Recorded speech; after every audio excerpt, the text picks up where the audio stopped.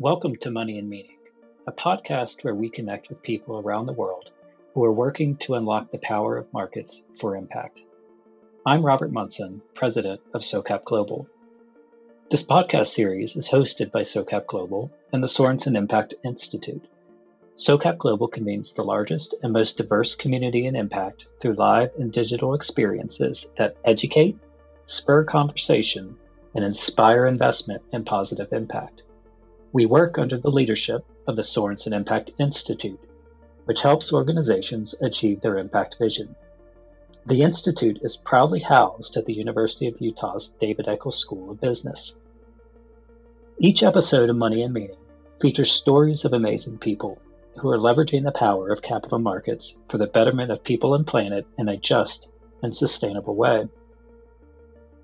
In part by taking lessons he learned from his parents, my guest today, Jim Sorensen, founder of the Sorensen Impact Group, has become one of the true giants in the global field of impact. From his tremendous success as an entrepreneur in the private sector, to his leading foundation, to informing and influencing groundbreaking public policy, and now through the Sorensen Impact Group, Jim has established himself as an undeniable leader in our space many times over, and he continues to innovate and to expand the market. What is striking and inspiring is how Jim does all of this with incredible grace and humility.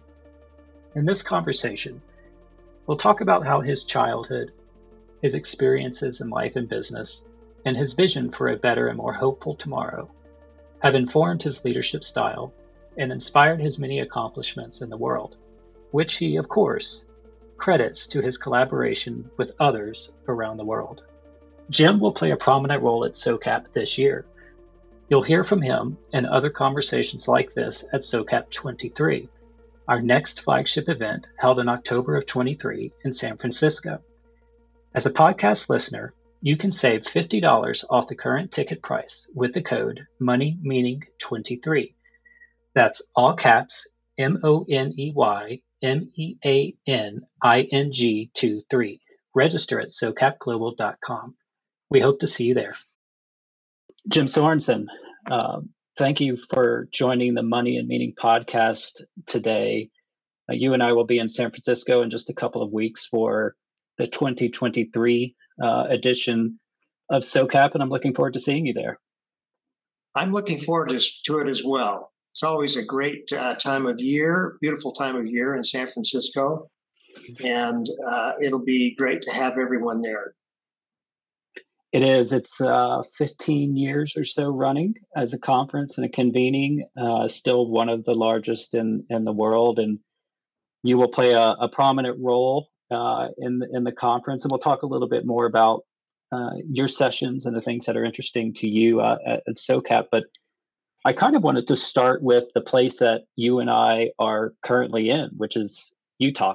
I'm a recent transplant, one of many, many recent transplants to this great state. You, as far as I know, are born and raised in Utah. This is where you are from. This is where you were raised. This is the place that you know best.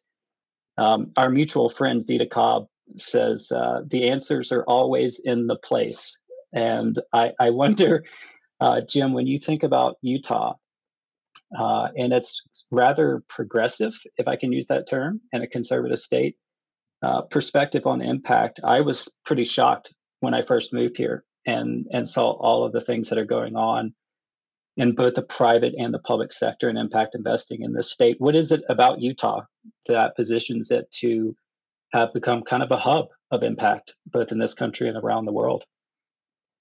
Well, I think Utah is a great place, and Utah is well known for, I think, innovation and entrepreneurism.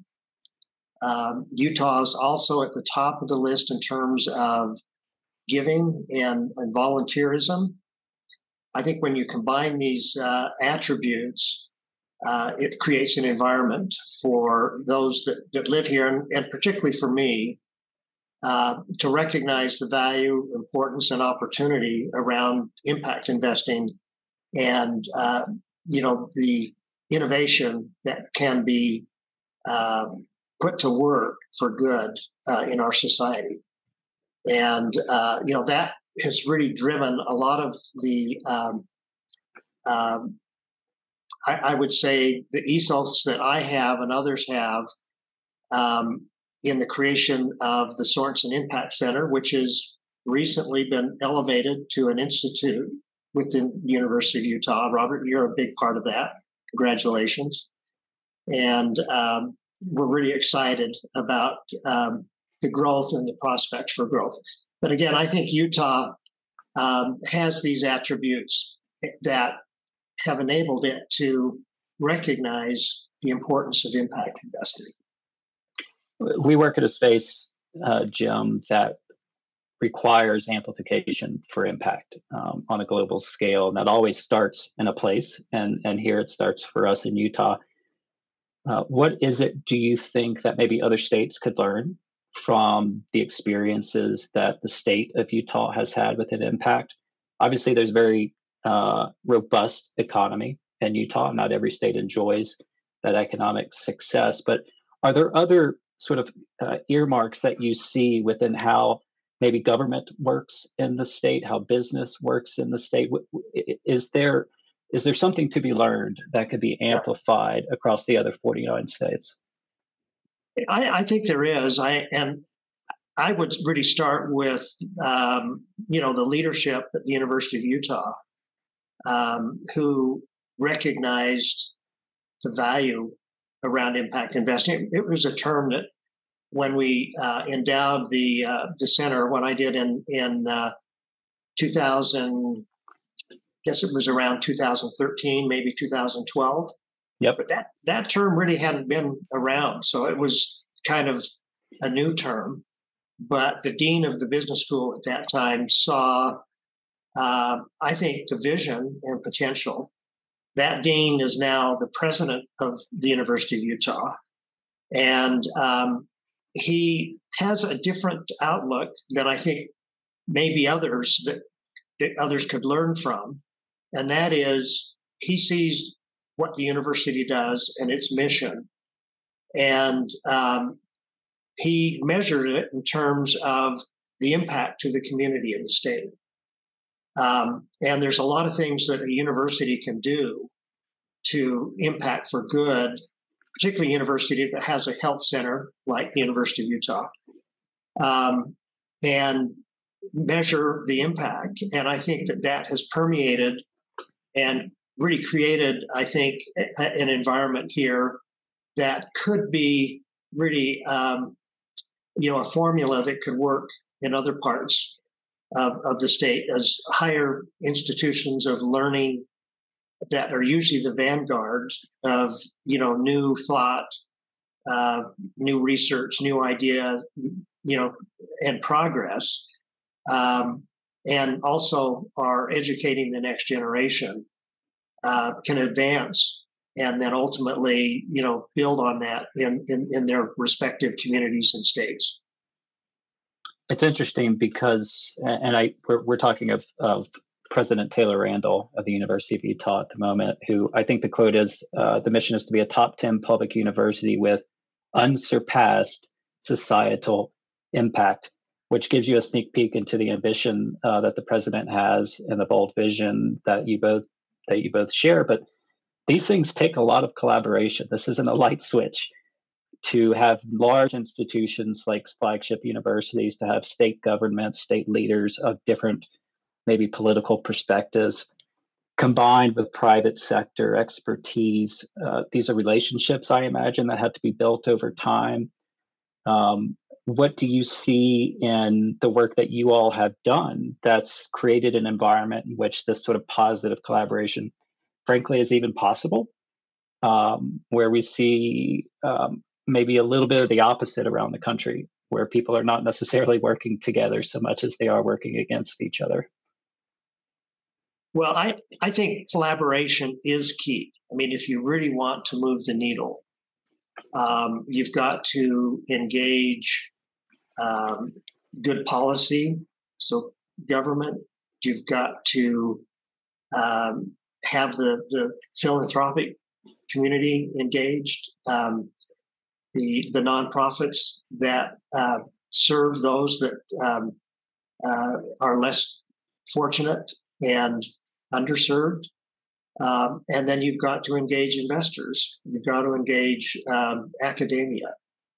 And when you can do that in a collaborative way, and the key to that is alignment and building mutual respect and trust within these organizations. That's the playbook that we work from as we have in the various initiatives worked to, for example, the Opportunity Zone legislation, which really I had some involvement in. It was good policy. We felt like it had the potential to really address in a more sustainable way, communities that were disadvantaged, that were distressed, that were lacking investment, where there'd been a declining trend in terms of job creation and new companies and dynamism. That involved good policy. It involved bringing, capital into the from the private investment. It involves the community. The community's got to be at the core of this to make sure that you're meeting the needs of the community. And when you do that, there are nonprofits that are often engaged and other funders. So it's a good example of the type of collaboration that has moved, really tens of billions of dollars into these distressed communities. I would submit to Jim that another requirement in this recipe would be leadership. And you mentioned the university president, but you yourself are a recognized pioneer and leadership in the space. And I guess I see myself as a student of leadership, and I'm fascinated to learn from people like yourself who have been successful on the highest levels. You've been successful in the private sector, successful with your foundation. You're called on to be a leader in our field, to testify before Congress, help shape some of that policy you talk about. I'm curious, what maybe in your makeup and in your character do you see that maybe helps you in your leadership approach? And then, what have you learned along the way that's helped you grown into a leader that you are today? Well, first of all, thank you for that compliment. I mean, I that's very meaningful to me, and we need good leaders. I suppose, as I look at my own life and what's led to where I'm today, I've really had great leaders and examples in my life. From my father, who helped mentor and put me in positions and opportunities to lead. He really had a business background. He was very entrepreneurial and very innovative. So I was able to learn from that. To my mother, who on the other side of the spectrum radiated compassion, inclusion, and building a sense of belonging and faith in others that is really a part of good leadership. And I think the key to, scaling any kind of business or, enterprise is building new leaders and recognizing the qualities in others, and then, having faith in giving them opportunity for leadership. And that's been a part of what I've done all my life, because you can't do it on your own. You have to really bring in good teams and provide an environment where they can grow and they can succeed in what they do. Do you, Jim, subscribe to any particular leadership methodology or style, or is it just one that you've developed over time for yourself? You mentioned you learned a lot from your father, for instance. I'm curious if there's a management style that you saw in him that maybe you see in yourself too. Well, I think my dad had a keen ability to see in people, um, even those people that may not have a degree or have a direct experience. I'll give you an example. As an entrepreneur, my dad had different businesses. He had a lingerie factory, and he had one of his workers in the lingerie factory was very good at keeping the sewing machines running, and he could build little jigs. He was just innovative. He didn't really have a college degree, but Dad recognized in him these abilities. On the other side of the factory, he was starting a medical device business. And in that, there was a lot of injection molding, there was a lot of assembly, and he elevated and gave the opportunity to this sewing machine maintenance to come in and be a director, because he was able to solve problems. And he was more innovative in being able to envision, the solution than those that had degrees. But recognizing and including and bringing in and building, a team, I think is key to good leadership. You mentioned your mother too, and the compassion and inclusion that she modeled for you. I have to guess that has a significant influence in your journey to impact. This is a roughly 10-year-old field. You are one of the pioneers, as I mentioned, in the field itself. And I've heard you talk, Jim, multiple times about individuals in your life and in your father's life who have showed great promise beyond their existing reality. And you've invested in that, and your father has invested in that. And as you sort of mirror your mother's compassion toward others and the idea of inclusivity, I wonder, within the field of impact, your perspective on decision making, from an allocator's perspective, from a funding perspective. We make decisions that move capital to solve very large problems.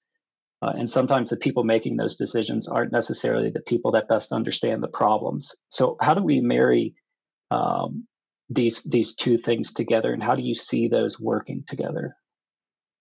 Yeah, I think my mother had really a fundamental empathy, and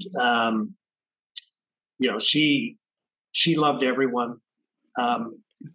She was most effective around her kitchen table, where she would bring in different people, and she wanted to serve. There was always really a good meal around a business meeting. My mother's passion, she had really three passions: children, education, and the arts. And she spent the last really 20 years of her life building a program here in the state of Utah that has really scaled throughout the state to all, I would say about 70% of the schools in the state of Utah, that enable children to learn through art the core subjects of language, mathematics, so forth. A more well-rounded education, and it's been really successful, had great outcomes. But she had her own passion and her own style, and it really involved loving other people and including them and bringing them in. And that's something that I think stuck with me. As I look at the needs in the world today and what we face in terms of the problems, and particularly those that don't have opportunity, I think that it's a rich opportunity for impact investing. and a tremendous opportunity for good. When I say rich opportunity, I think it can generate market rate returns, and while it is, helping to reduce barriers or provide opportunities or address social problems. And, that's always resonated with me, in the various endeavors that I've been involved in. Let's talk about the world a little bit. There's, I guess, a lot to be somber about. There are some estimates that we won't achieve the UN sustainability goals in the next 100 years, much less by 2030. If we keep going at our current rate, I'm wondering from your perspective, how do you grapple with some of those realities? There's been great success and great progress in many areas, and then there's obviously a lot of work to do. You seem to me as a man who sees promise in individuals and hope in the world. I think it'd be very difficult to do this work if you did not. Where do you see that hope right now? Where do you see the promise? Yeah, first of all, I am one that sees the glass half full. I've always been that way. And I would also say that I think 2030 was a pretty aggressive goal, but I think we need aggressive goals. Where I see him and where I'm encouraged is really in the next generation and the importance that they place on social good. When I see the students that come through the Institute and the work that they do and what drives them, they'll put in many times, many extra hours a week in the work that they do that they're not necessarily getting credit for. They're doing this at the same time that many of them are working and have a full, load of school hours that they're also needing to address. So tremendously motivated and intelligent, bright, next generation. And so I think has really encouraged me. I'm also encouraged. When we formed the Sorensen Impact Foundation, the maturity of the space was such that it was not ready for us to make the leap of aligning the corpus of the foundation. That is the other 95%. Give away 5. You got 95% that generates a return, so you can continue giving away a 5. That corpus of the foundation, we weren't ready to make it fully aligned with the purposes or the impact of the foundation. But in a relatively short period of time, so we founded this in 2012. About 2017, we felt like there were enough investable funds and managers and direct investments that we could make that leap. And it took us about 4 years to do that. But we were able to completely align to 100% of the corpus in various funds across asset classes for impact and beating the benchmark in terms of returns while reaching over probably 600 million people at this point in time for some form of impact. So these give me hope. And we see others now taking this same path. We have established an advisory to help others to be able to do the same thing, the Sorensen Impact Advisory, because we know it can be done. And we see the interest and the desire of others to want to do the same. This gives me hope. And I think that as this flywheel grows, as this marketplace becomes more efficient, as we develop the ecosystem to have more and more products and funds and opportunities for investment, that we will reach this goal. You've said you're a glass half full person, and you clearly also have some source of endless energy because you keep building, you keep going, and now you are modeling evidence of market rate versus concessionary returns in the space. And I'd love to know why that's so important to you and why you believe it's so important to the space, and how we can expect that evidence to help scale growth and expand the marketplace in general. Yeah, first of all, I think it's important that you have both types of capital, concessionary as well as market rate.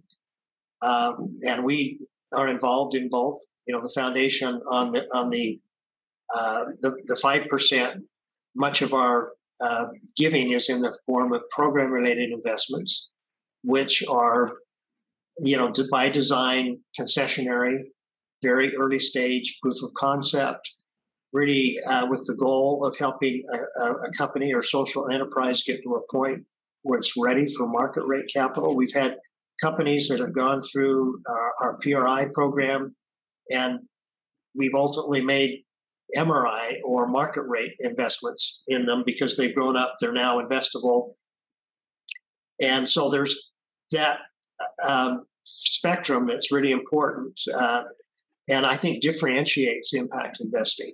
I think the other opportunity here is financial innovation, where you can utilize a concessionary grant, or it could be some form of government,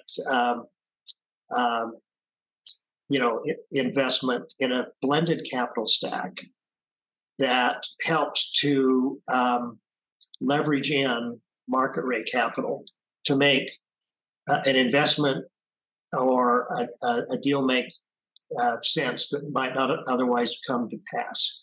So you're meeting the objectives of all of the stakeholders or investors in this in a collaborative way, and addressing a problem that wouldn't have been addressed otherwise.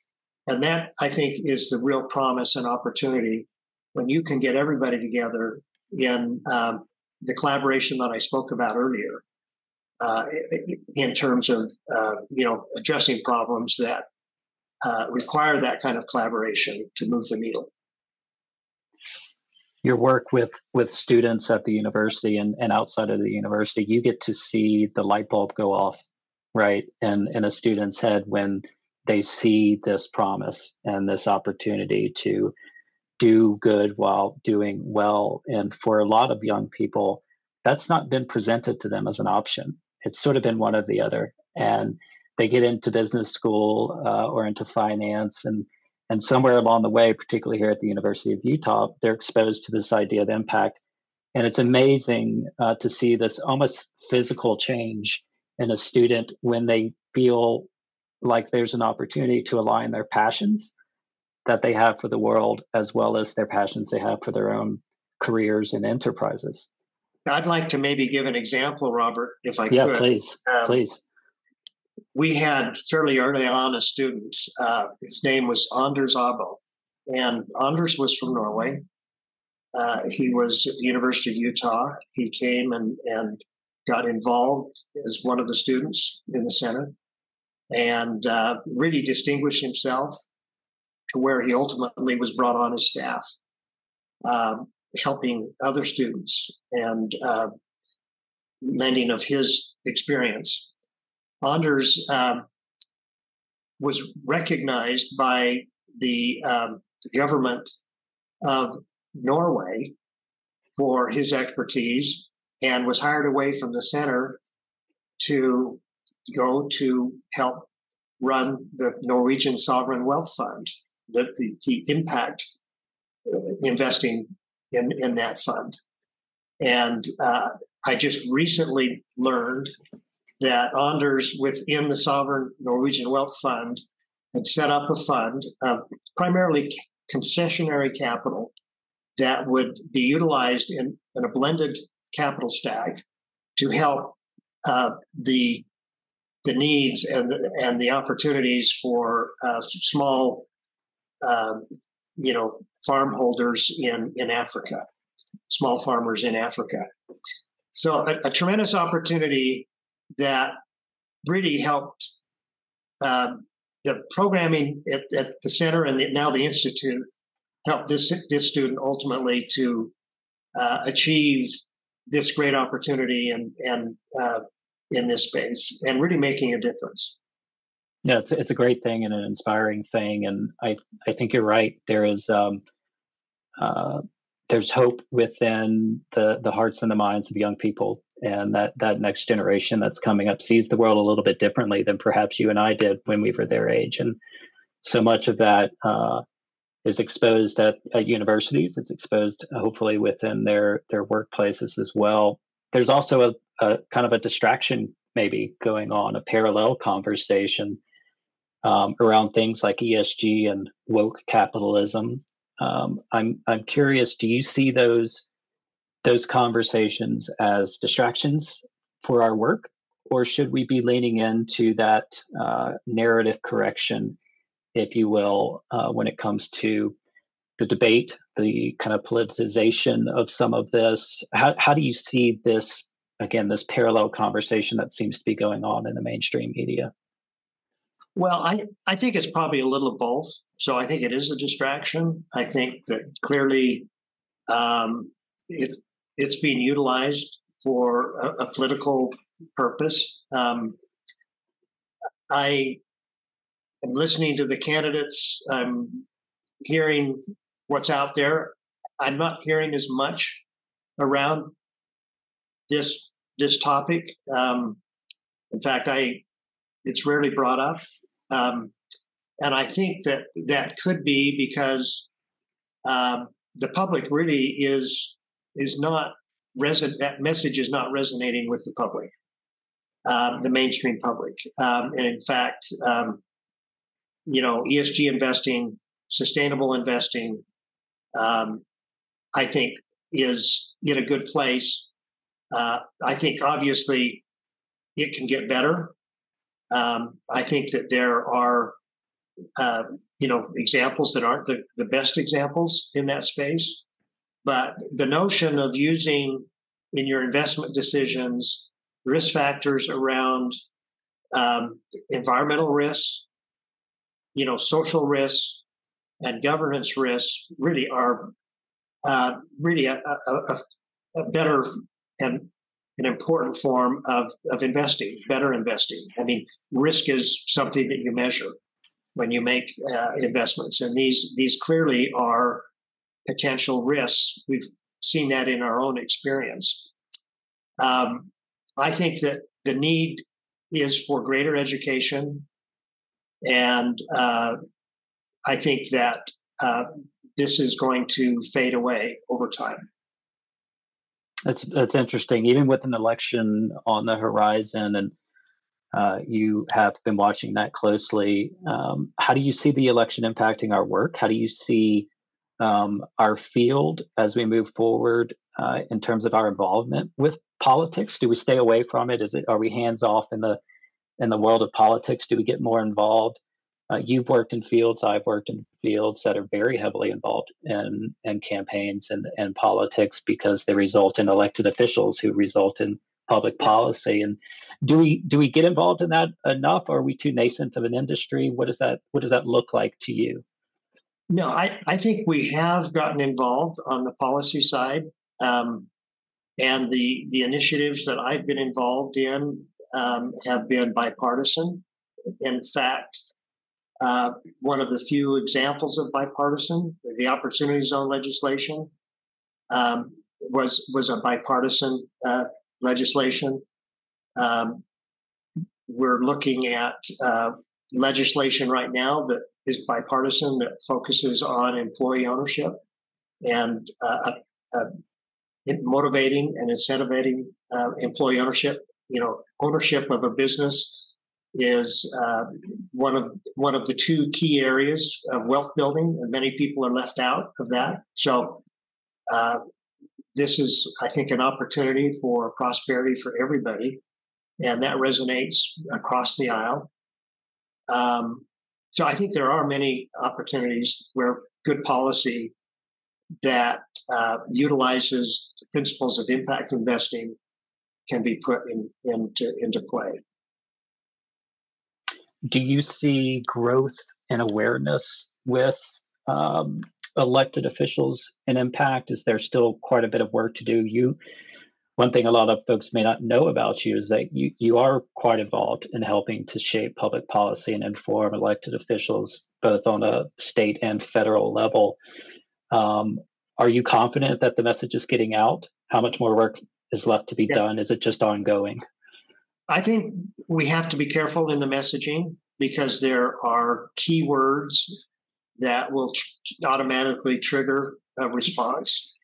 And you know that better than anyone, Robert. So I think that's really an important thing. But in my experience, I have found on both sides of the aisle that there is an interest in, solving problems, and one may have a different approach than the other. But the notion of eliminating barriers, creating opportunity, and engaging capital from the mainstream capital markets resonates, and utilizing free enterprise to help those with a hand up, maybe not with a hand out, but with a hand up that have the potential but are locked out of the opportunity. That resonates with members of both parties.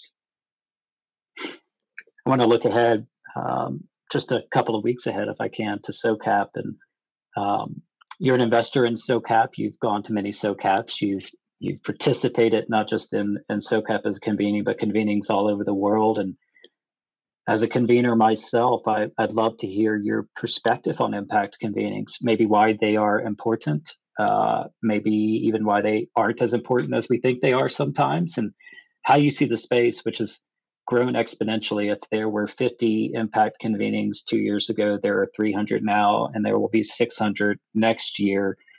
Why do we convene? Why is it important? Well, I think of 600 convenings. Think of the work behind all of those convenings. I think the same thing. You're one that would really understand that. I do. I do. I think it's exciting. It is a sign that we've come of age, I suppose. I love SOCAP because SOCAP is really, in my opinion, the big tent. We really bring in probably one of the largest, if not the largest audience, and kind of from all sectors. So I'm encouraged with, the convenings, and now you see kind of a degree of specialization. So in SOCAP, we address a lot of things for a lot of people, but other convenings may focus on a particular type of investor, or a particular sector of impact, and so that in my mind is a good thing. Yeah, I think the growth and impact convenings is clearly mirroring the growth of the field, and addressing some needs that are out there. When SOCAP started 15 years ago, the term didn't even exist at the time. And so it was a pretty radical notion to begin with. And it has that legacy. And as you said, it is a lot of things to a lot of people. And so it maintains this balance, or at least tries to maintain this balance of reflecting the mainstream of impact, while also being a space for new ideas and new innovations with 2,700 people coming. We calculated, Jim, last year that roughly half of the participants at SOCAP were new. It was their first SOCAP, which I think is a great thing, because it shows that there's a place for new entry into impact, and for the field to grow, for the market to grow, we need new people, we need new industries. Where do those people need to be coming from right now? Who should we be reaching out to? What industries do we need to bring into impact into that lens? Well, I think it's great, the progress. I think where we could really make inroads, I'd love to see more inroads, would be what I'd call the institutional capital, pension, endowment. These are bigger checks. So, and they typically have more gatekeepers, and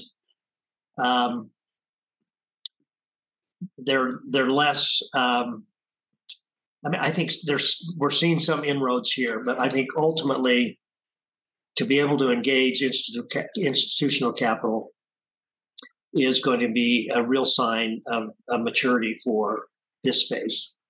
And I'd love to see more of that, more of those players coming to convenings like SOCAP, or there may be convenings that are specifically oriented to them.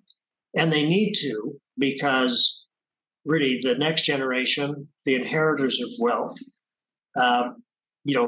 aligning their values with their investment decisions is important to them. What are the barriers there, Jim, for institutional participation in the field that you see? Again, I think you have a lot of gatekeepers, and typically they write very big checks. So, if they're going to go through a process and allocate capital, they're going to want to allocate 50, 100 million or even more. And that is, a sign of maturity if you get to a point where you can absorb that capital. And so, as we develop more funds, more products, so to speak, they're investable of that size, it'll make it easier for them to engage. Well, Jim, I'm looking forward to not only seeing you, but hearing your exciting conversation that you're going to have at SOCAP. You'll be talking with Elaine Martin and Tracy Palingen and Fran Siegel, and I think talking about innovations in the space and the future of the space. So that's going to be a great panel for our audience to join and hear you talk a little bit more about how you see impact. I appreciate your time today, Jim. This was a great, exciting and insightful conversation. Any closing thoughts for us today? No, I would just say that I always look forward to SOCAP because I see people that I wouldn't see otherwise or haven't seen since the last SOCAP. And it's just a great place. If you think of the Serengeti and the proverbial watering hole, where all of the animals come and converge, that's what I think of when I think of SOCAP. That's funny. I'm this is reflective of my upbringing in the Deep South. I'm a native Louisianian, so I think of SOCAP as a front porch where everyone from the neighborhood gathers together and catches up a bit. So I think either approach, we get to the same result. And that's one of the beautiful things about SOCAP. So thanks again, Jim, for your time today. And congratulations to your team for the great work that you're doing. And I'm really looking forward to this year's SOCAP. Well, thank you. We'll see you in San Francisco in just a couple of weeks. Thank you for listening to this episode of Money and Meaning. If you were inspired by the conversation and are interested in getting more involved with the SOCAP community, join us at SOCAP 23 in October.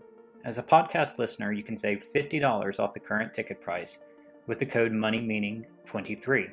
That's all caps, MONEYMEANING23. Register at SOCAPglobal.com. We look forward to seeing you in October, and be sure to subscribe to Money and Meaning wherever you get your podcasts to be notified of our next episode's release.